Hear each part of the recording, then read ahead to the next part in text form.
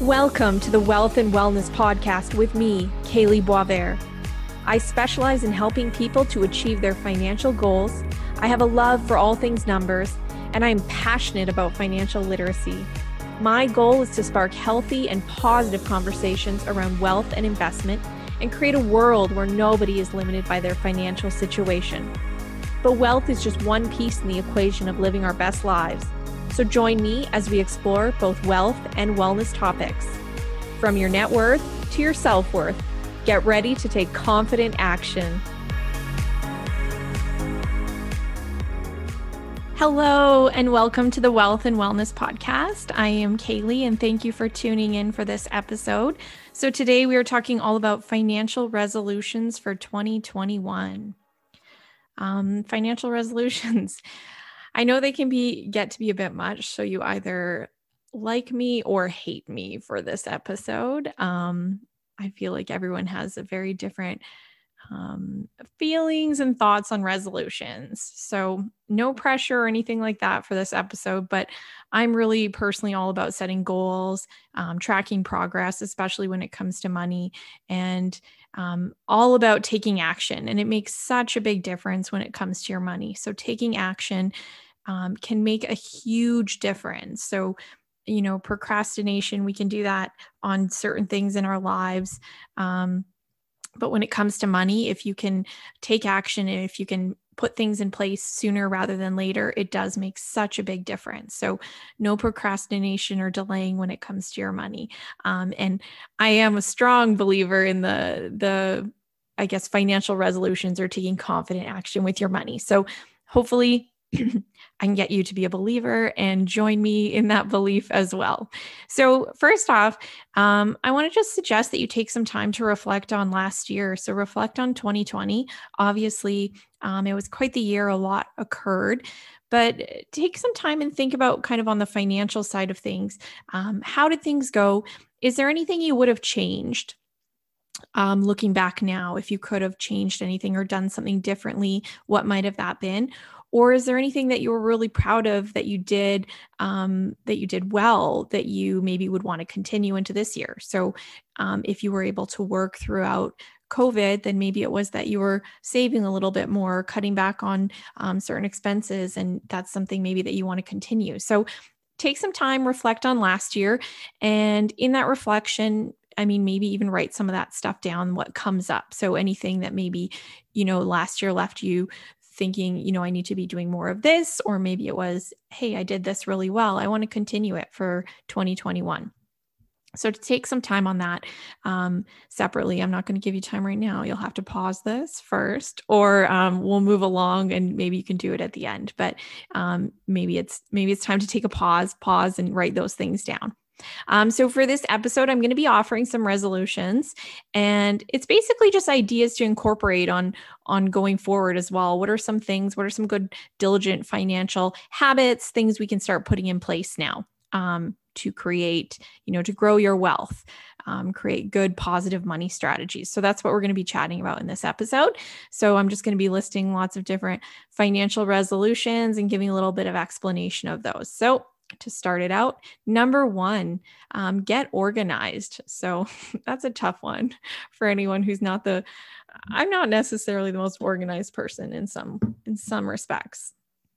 When it comes to organizing my house, that's not really what I'm great at. It's not one of my strong suits, but getting organized is such a great step to start at when it comes to our money. And really it's us starting by taking an inventory of where we stand, where we're at right now. So it's hard to make goals, work toward, financial goals that we might have if we don't know where we are right now today. So that's what step one is. So this first resolution is important, probably for everyone to implement, that getting organized. And this is not an exercise to criticize yourself. I know sometimes when it comes to money, we think if I don't look at it, don't really, pay attention to it, I don't have to think about it. So don't think of this as like an exercise where it's, all this, you're going to have to see these things that maybe you weren't don't necessarily want to have seen, or, things that make mistakes or things you've done in the past that maybe you didn't want to have to think about. Again, it's not an exercise to criticize yourself. It is really just about creating an awareness. So there's no judgment here at all. Again, it's just, let's get organized. Let's create an awareness, not good or bad, not right or wrong. Let's just see where things stand. So great tools for creating an awareness are your net worth statement and a budget. So a net worth statement is simply a list of everything you own, so your assets, minus everything you owe, liabilities. And so that's going to be one good a spreadsheet or item to have, whatever you utilize to make that possible. Like I said, spreadsheet's a good one, but even, a piece of paper, opening up a document online, using a program on your phone, anything works. But ultimately you want to have that list of everything you own and everything you owe. And so we know where your net worth statement is, where you stand at this point in time, where you stand today. And then a budget is helpful in answering the questions, how much money is coming in every month and how much money do I spend? So those questions, the best way to answer it is a budget. And I know budgets aren't the most fun task either. But if you don't know the answers to these questions already, again, it's a really good time to take this opportunity just to say, okay, what are the answers? Again, no judgment here. It's just how much money comes in every month and how much do I spend? And realistically, that's why, I suggest the budget, because you want to look at each item instead of doing that guesstimate of, I probably spend this much on my mortgage and insurance and starting to add it up in your head and doing the quick math. Make sure you're actually looking through a full month of data to see what it looks like. Because some of those small expenses, they can add up fast, or there's just sometimes items that we forget to include in that calculation if we're just doing it off the top of our head. So again, we're getting organized. And once we have this awareness, then you can decide, are there any changes you would like to make? Or maybe this awareness has brought to you, wow, I'm right where I want to be, or I didn't realize, this is where I am and I feel good about this. And now I just want to continue forward. Or maybe it's, you see some things and there's goals or changes you want to work toward in 2021. So before you make any big financial changes or decisions in your financial life, this is a great place to start by simply getting organized, taking that inventory of where you stand. Maybe this is a fun little project for the weekend. Fun. So make sure though, let's use the word fun in it, because we're never going to do it if we don't make it fun. So make it fun. Get yourself a fancy little coffee or something like that before you get started on tackling this getting organized project. So financial resolution number 2, a big one that comes up, I think, is to do with saving and spending. So number 2, we're talking about taking control of spending or spending less. That's always a big goal I find for people, is I need to spend less money. I spend too much money. So if that's you, here's some ideas. So first off, though, let's acknowledge it's become very easy to spend money, even when we are, trapped in our homes, not able to get out and go as many places. Well, we have, wonderful online tools where we're able to buy online at any time of the day. So it's not even restricted to the hours of the mall. We can do our online shopping in the middle of the night. And it comes in handy for things like Christmas shopping, I must say. Online shopping was very helpful in that. But when it comes to just that ongoing spending, it can get so easy we see these items online and it's just sort of click of a button and boom, we've bought it. So let's acknowledge, it has become very easy. So finding ways maybe to make that less easy for ourselves, maybe, putting in some rules for yourself on spending on these things. As well, we have to acknowledge too, I would say, targeted marketing and on our electronic devices. We can't even talk about something we might need or want. And then, the next moment you find yourself looking on your phone for something and there's an ad for it. That thing you were talking about the other day. So targeted marketing, they're very good. They're getting very tricky at, putting those items in front of us. So there's all these forces working against us for spending money. So it's hard. It's hard to spend less money. Let's acknowledge that and give yourself some grace if it's something you've been struggling with. Social media as well, it has the ability where we're, seeing what other people are doing and what other people have. And maybe it's, sparking some interest ourselves of, well, I need that and I want to buy that. And So that's another thing, again, working against us. And then the use of debt. So debt has made it very easy for us to purchase these things online. And, it's just, well, I can just put it on my credit card and I'll pay it off later. And, what's happening in that moment is we're disconnecting ourselves from, our future self that's going to pay it later, and the self today that, I just want it. I just want to have it right now. But we don't really think about, well, I'm going to have to pay for that later. So again, that's something else that's kind of going on, making it easy to spend. So there's some proof then that it's easy to spend. And if spending has been something that, you've wanted to work towards cutting back on, let's acknowledge, again, let's give ourselves grace, acknowledge it is tough. So what are some ways to spend less? A good idea is just to take an inventory. So this goes back to the budget conversation, taking an inventory of how much you typically spend in a month. And reviewing each entry then. So looking at a past month and then reviewing each entry line by line, every single one. And from that, decide, is there anything that can be easily eliminated? So is there something showing up that you're like, wow, I didn't even realize I'm spending that much money at eating out or something like that. So is there anything that you don't actually use that comes up? So oftentimes maybe we signed up for a subscription and we forgot to cancel it and it's not actually something we even use anymore. So check if there's anything that can be easily eliminated. Creative changes. So maybe there's some bundling that can go on. Maybe your insurance for your car is separate from your house insurance. And if you talk to one of the providers, see if you move all products to the, under one company, maybe they can bundle it up, give you some discounts. Checking in with your providers when it comes to like your phone and internet. Sometimes they're offering promo deals, things like that you can sign up for. So maybe there's some creative changes you can make. Are there any luxuries you can scale back on? So if you're finding that, you're buying those fancy coffees too often, that's the one that gets me every time.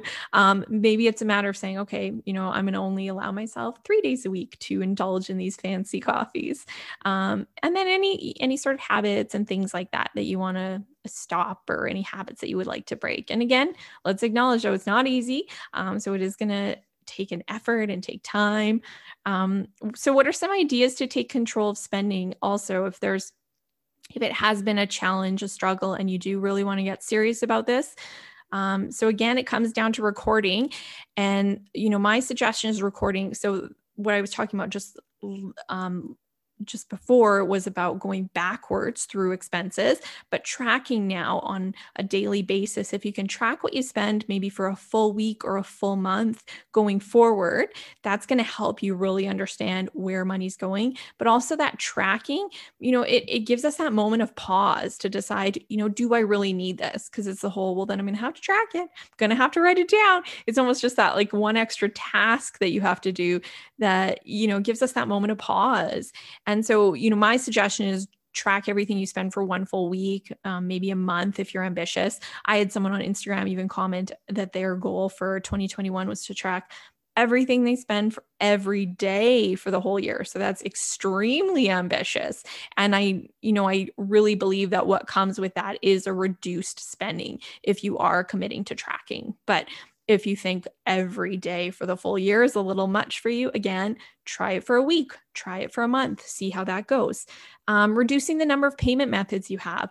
So again, it's that, if we have multiple credit cards and we have our debit card as well, and we're kind of using it's sort of just, whatever one you pull out of your wallet at that moment you're paying for, it becomes difficult to track how much we're actually spending. And it's harder to see, how much money we're spending in a month if we're having all these different credit cards and things like that, because it's not then all being reported in one place. And you might be forgetting to check one of those bills and to see, where that credit card is standing. So again, if we can kind of reduce the number of payment methods you have, maybe it's one credit card, one debit card that you have accessible in your wallet, and maybe you have another credit card at home that you only use for really big purchases like booking a trip or something like that. So you kind of keep it hidden away and only pull it out for those big purchases. Another idea is using cash. That's one that comes up in a lot of the personal finance books. So it's that idea of having the cash in your wallet, because if you don't have the cash, then essentially you can't buy it. So again, it's pulling us back to that, we're not disconnecting our today's self with the one that's going to have to pay for it later. If we put it on a credit card and just go, okay, I'll pay for it, at a future time. If we're having to commit to using cash, then we look in our wallet. Do I have enough cash? If you do not, you cannot buy it. You cannot spend that money. And if you do, you might say, oh, I only have this much cash for the week. So if I spend it on this, I won't have any for the rest of the week, or I won't have enough to get this later on. So using cash kind of puts us back into present time and deciding, can I be spending this money? Yes, less of that, maybe that spending where we're disconnecting, where we're just putting on credit card and saying, I'll pay it later. Using the phrase, I can't afford it. So this one came up in The Wealthy Barber Returns. And he chatted about, a friend was saying that he was just spending too much money and he didn't know how to stop. And so David Chilton, his suggestion was just say, I can't afford it. So when it was people asking him to go on trips with them or, go out for these fancy dinners, if you just say, hey, can't afford it, it kind of just puts up the boundary. They don't, hassle you anymore about it because people can really respect that. So, and whether it's the case or not that you truly can or cannot afford it, maybe it's not the right time. It's not good timing for you. And you do have these goals of how much you want to be spending and if you want to be cutting back. And so just saying that, again, it just sets that boundary for, no, I'm not going to spend this money. And people can really understand it. So if you do feel that peer pressure as well with spending, that's a good one to use. Setting rules for yourself. So an example of that would be, anything that costs over $150 or $200, I have to think about it for 48 hours before making that purchase. So you're giving yourself that time to really, again, digest, think about it. And then maybe in that 48 hours, you decide, no, you know what? I don't really need it that badly, or I'm going to hold off and wait a bit longer. Or maybe after 48 hours, you're like, yep, still really want it. But then at least, that's the case and you won't have any of that buyer's remorse or feeling like it was, that you just kind of quickly made that decision and it was not enough time spent in it and maybe money that you regret spending later on. So giving yourself that 48 hours pause to think about it. And do remember small purchases add up. So do not forget that. I saw an Instagram post that said, how can you come up with $10,000 a year? Well, by spending about $27 a day. So I think we can all find ways to spend $27 a day on just like odds and ends. But that adds up, and that adds up to about $10,000 a year. So I think it was like $27.40 or something like that. If you spend that on a daily basis, it becomes $10,000 for the year. So that's huge. Like when you think of it that way, you go, wow, every little bit does really help and make a difference. Okay, so resolution number 3, again, another popular one. So the one we talked about just last was about spending less. And now another one that kind of goes hand in hand with that, I find, is people wanting to save more. So it's a great goal to have. I'm a big proponent of people wanting to save more money. I think that's a great thing to do. So I'm all about the saving more resolution. So first off, what I want to say with this one is that reminder of paying yourself first. So I don't think we, really think about that and what that means. It's the idea of, instead of money coming in, whether it be your paycheck once a month or twice a month, whatever that looks like for you, but that money coming in, and then if it's just simply going right back out again, where it's, okay, now I have to pay for this, and you divvy it up to all the people waiting for you to pay, and then nothing's left, or it's, what's left, then you go, okay, now, this is my money or what's left. Instead of doing that, can we change that around and say, okay, I'm going to pay myself first? So setting that money aside, paying yourself first could be putting it right into your checking account so you have a little bit more for the monthly things that are things that you want to spend, little splurges or things like that. Maybe it's putting it into an emergency account that you're starting to build. Maybe it's putting it into your long-term savings, a travel account, whatever that looks like. But it's that money that you're saying, okay, this is for me. And then we can go ahead and now pay all those people waiting for our money. But making sure still that you're paying yourself first, it just sends a good message that, you're working for you too. And there's a piece of that that's going to you and whatever it is that you're looking to really work towards and achieve. So an example of that is, and again, it's make it easier for yourself. So set up a disciplined saving strategy. An example is, let's say you get paid on the 1st and the 15th of the month. Maybe on the 1st you have, $200 go to your retirement savings. And then on the 15th, $100 goes to your emergency fund that you're starting to build up. When it comes to the question, often people ask, well, how much should I be saving? And, all sorts of numbers are kind of thrown at us in different, whether you're reading personal finance books or different articles, you might see 10%, 15%, some would say more. And this is of your gross income. So my answer to that really is it depends. And what it's going to depend on is things like your age and, the goals you're saving for and how much you're looking to save in those sort of goals or buckets. So if you're wanting this very, very comfortable retirement where you're not really strapped for cash, you're able to travel, do the things you want to do, then that number is going to be a little bit higher. But if if you have different plans where you're like, I'm not big into traveling, I want to live really simple and just spend time with family, which is local and things like that, then it could be different. And again, if you're young, the number could be quite a bit lower than if you've waited longer and haven't been saving. And now you're getting closer to that financial freedom or retirement age, then it might be a little bit higher. But I would say a good rule of thumb or what to aim for would be between that 10 to 15% of gross income that you're saving on an annual basis. So a late start, keep in mind then a late start will require a higher savings rate. So it might be a little bit higher if you haven't been saving.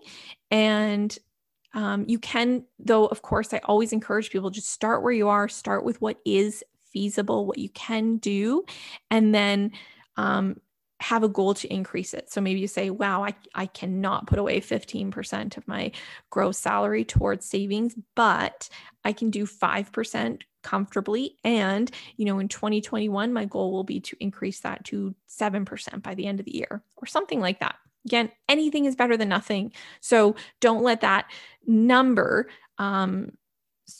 scare you or put you off of doing any saving. So that the number is the number. But again, at the end of the day, if it's not possible, do what is. And don't forget to consider employee savings plans in that. So if you have an employer that matches or puts away a certain amount on your behalf, that would be counting towards that savings goal too, whether is it 10, 15% or whatever you're looking to achieve, maybe even a little bit higher. But what they're putting away would count towards that. Resolution number 4, have an emergency fund. So obviously a lot happened in 2020.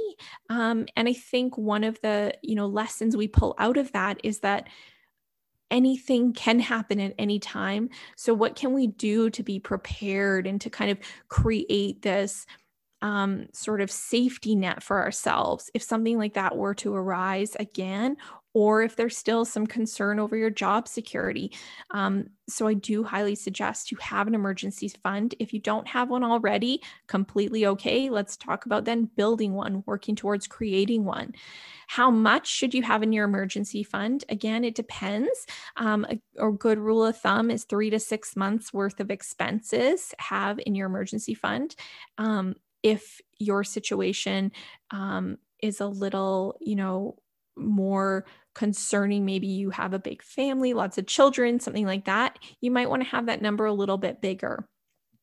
Or if your job security, if you don't feel as secure in your employment position, again, maybe you want to aim for more like 9 months worth of expenses. But again, a good place to shoot for at least is 3 to 6 months. Start where you are. Again, it's okay if you don't have one already, but let's work towards building one and start with what you can do. Incorporate it into your monthly savings. Maybe you're able to put away $100 a month towards that emergency fund. That's great because that's better than nothing. Be sure you're getting a return on your cash. So maybe at least making sure you're kind of have it one step removed from that you're checking or the account where money's kind of going in and out from, and getting a little bit better of a return. We're in ultra low rates right now as far as interest rates. So there's not a big return on cash. It's actually very small, but I mean, anything's a little bit better than nothing. And at least having it two separate from that incoming and outgoing money is great too, kind of having it one step removed so you don't have as easy access to it. Resolution number 5, protecting yourself from the unknown. So a few things we can talk about here, but again, it goes with that theme of we saw really unprecedented scenarios play out in 2020.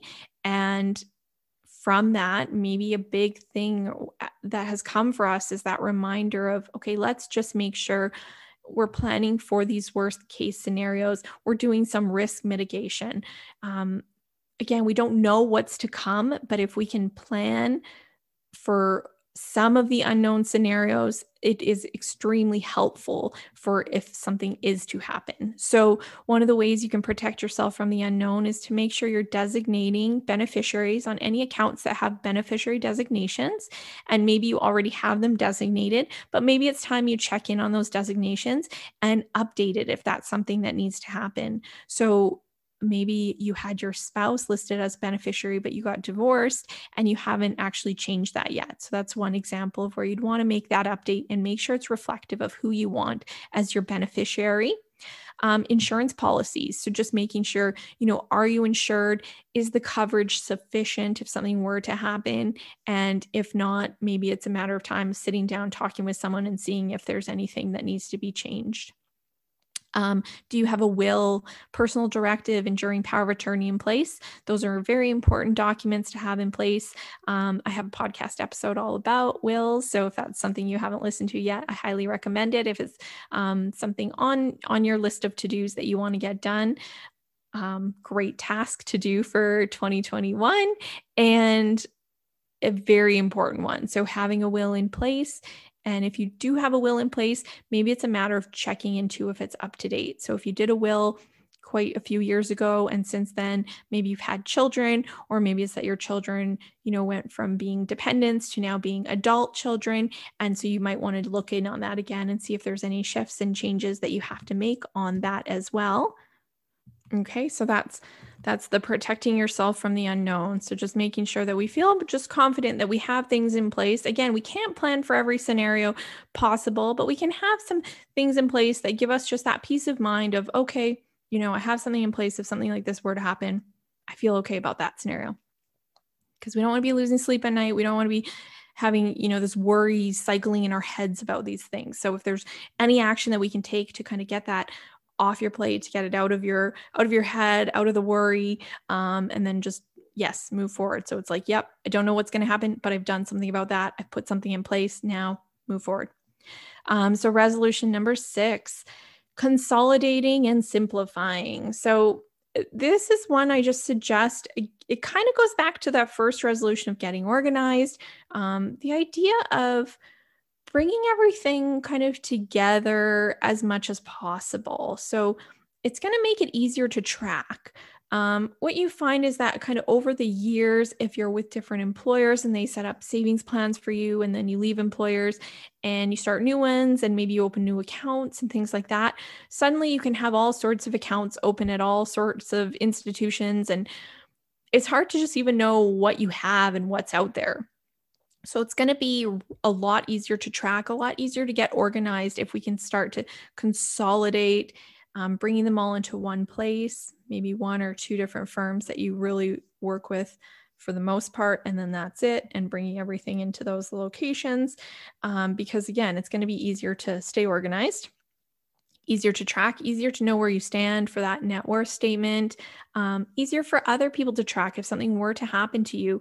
It's a lot easier for them to know, okay, what is out there, what accounts do you have, things like that, versus if you have all sorts of little accounts hanging out there and, you're not even aware of which ones you have. So that's something to consider. Also, There's cost and fee savings and discounts to consolidating oftentimes. So there's sometimes small annual administration fees and things like that. So if you can bring them all together, consolidate, maybe they're willing to give you a discount on those administration fees, or maybe they're waived if you have certain balances in place. So that's something to consider too for why you'd want to consolidate. It's going to help with clarity too on your allocations, your investment allocation.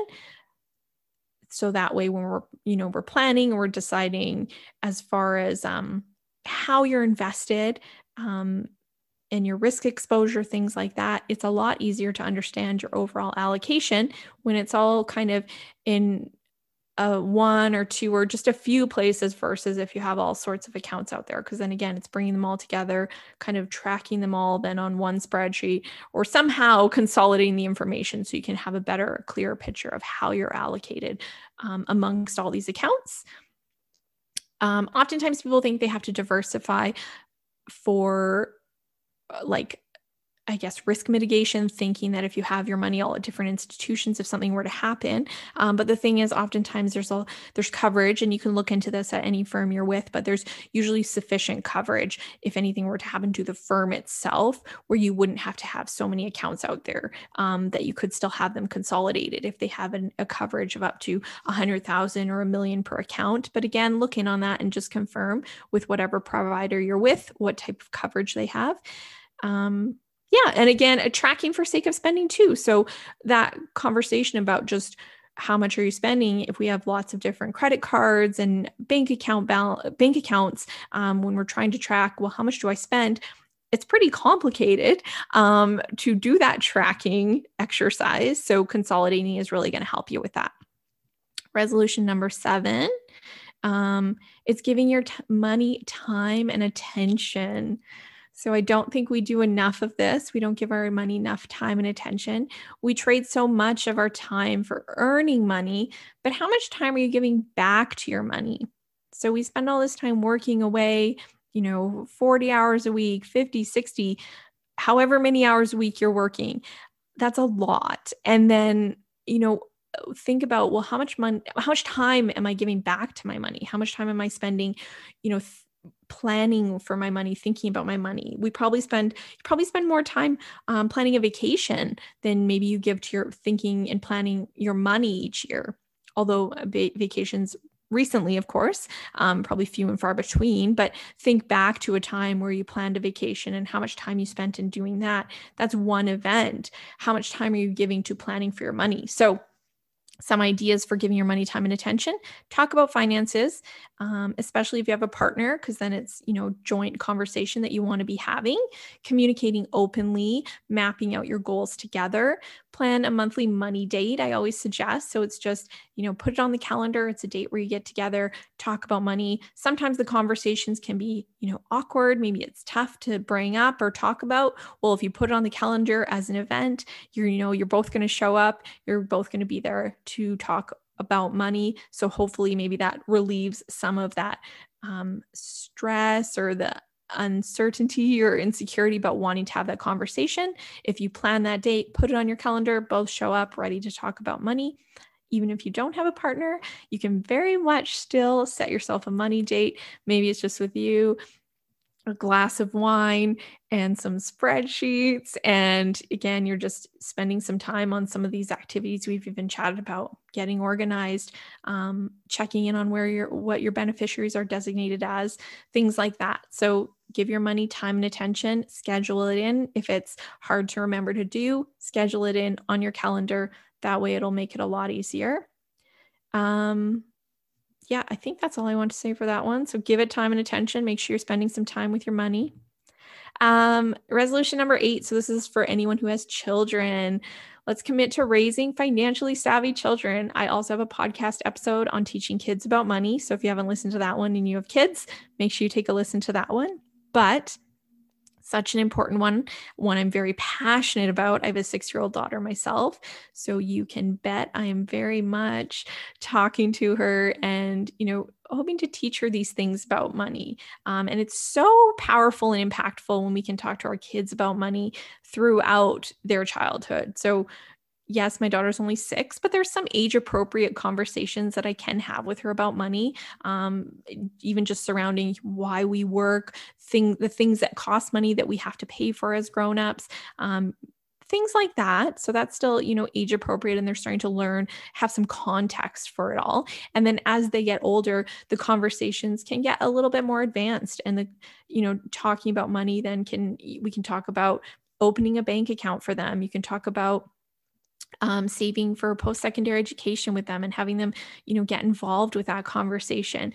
You can talk to them about budgeting and credit card debt and mortgages, especially in those teenage years, because we're setting them up then for those conversations and important topics that are going to be very relevant for them in the coming years. So highly recommend to talk about money with your kids, communicate openly, find age appropriate ways to bring those conversations up, getting them involved more and more. And then as they kind of grow up and start making their own money, then, even more so we can have these conversations and help give them some guidance. And that miracle of compounding interest that I always love to talk about, a big piece of it is time. And it's even more of a miracle when I could show you the charts on, wow, if you start early for your children, if they get started right when they're 18, 19, 20 years old, and do some setting money aside for their long-term goals and investing in the rates of return, and how quickly that compounds and grows to a point where really there's so many things possible for them if they get that early start. So that's the benefit of raising financially savvy children. So that's a big one that I'd love you to commit to. If you have kids, commit to this one in 2021. Resolution number 9. So enlist assistance where it is needed. So remembering that we can ask for help. We don't have to do everything alone. We can delegate the tasks that you don't want to do, the ones you don't like to do, the ones that you don't feel like you have a really comfortable working knowledge of. Let's make sure we're delegating, we're giving those tasks to the people that are the professionals that do those tasks very well. You're not alone. So let's remember that these professionals exist. Do some, when maybe it's on your money date, or whenever you find some time to give that your money time and attention, go through what are some of those tasks that you can maybe delegate. What are you trying to do? Or maybe you're putting on that list of, I'm going to get this done. I'm going to make sure I do this. I'm going to, take a course on investing, and then I'll be ready to invest. Let's look at those and decide, can we take action on them now? Can we decide what we can just delegate to a professional, bring in a professional to help you out, and then get moving forward on that? Think about it as, what is your time worth? And as a salaried employee, or even as an entrepreneur, if you can do the math on what is my time worth, and then, how much time is this task going to take me? And is it better off than, given to someone else, bringing in a professional, having them do instead of you doing it yourself? So some of these professionals, who can they include? Accountants, lawyers, financial professionals. So if it comes to your taxes and they're just getting a little too complicated, enlisting the help of an accountant. If it comes to that writing of the will, maybe it's a cohabitation agreement, or a prenup or something like that, bringing in those lawyers, those professionals, rather than trying to take on that task yourself. Financial professionals. So maybe it's investing and deciding, I don't have the time or desire to research investments, to do financial planning.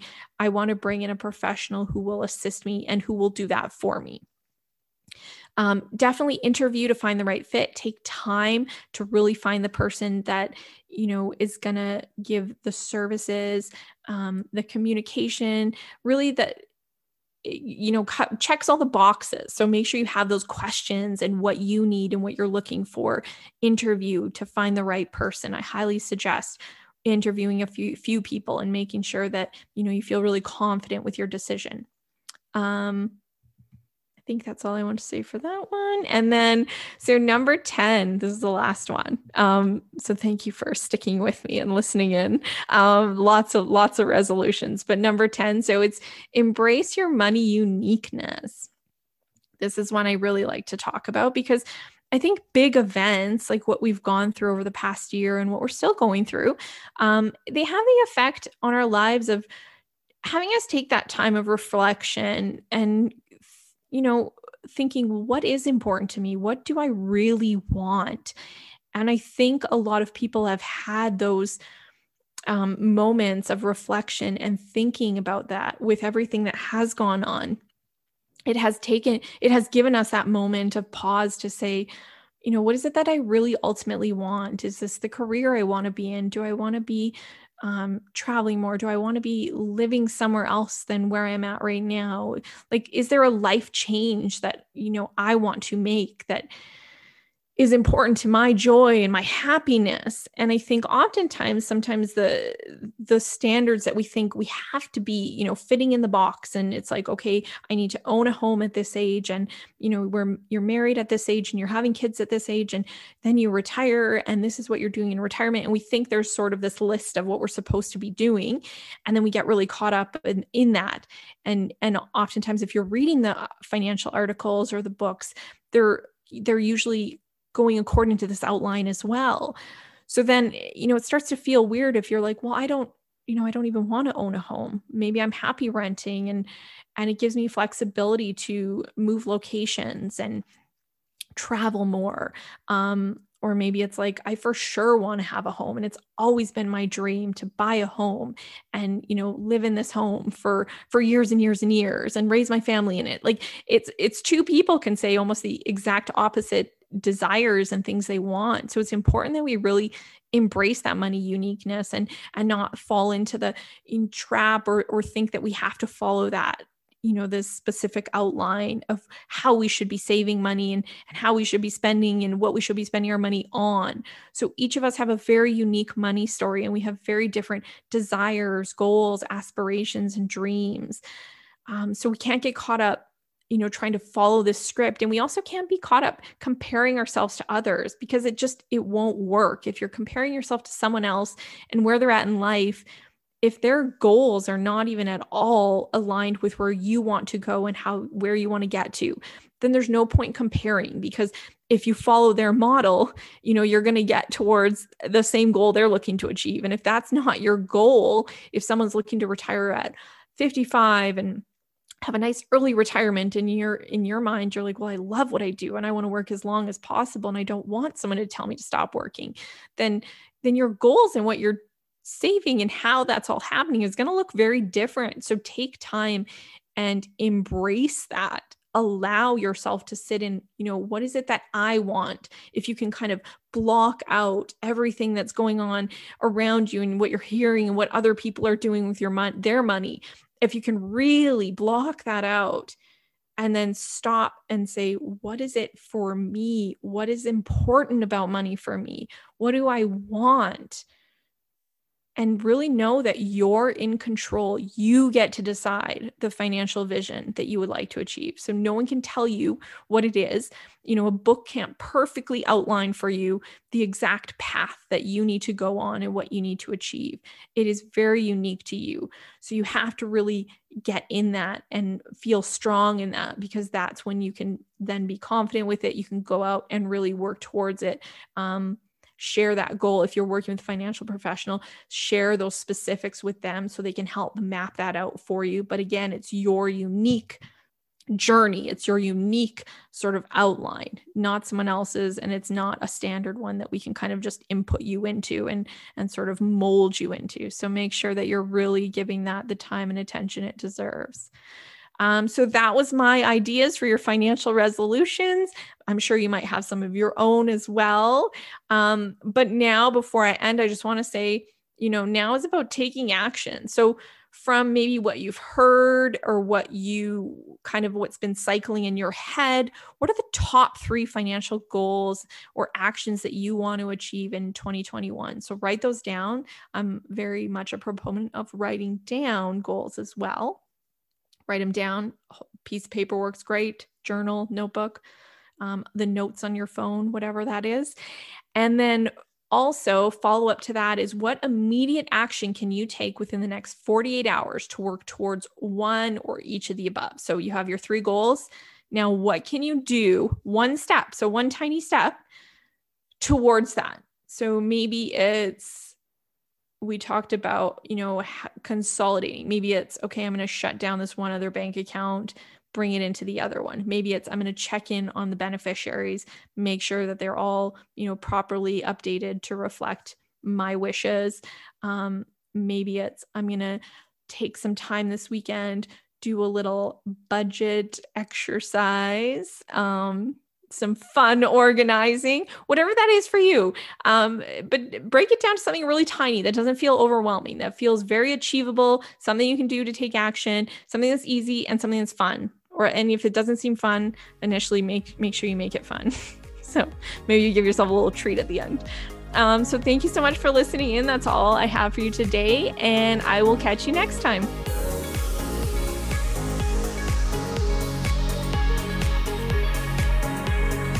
I hope you found value in this episode. And because I'm such a proponent of taking confident action, I want to pose a question to you, the listener. What is one action that you feel inspired to take after listening to today's episode? If you enjoyed listening, please subscribe and share with your friends and family. Thank you so much, and I will catch you next time.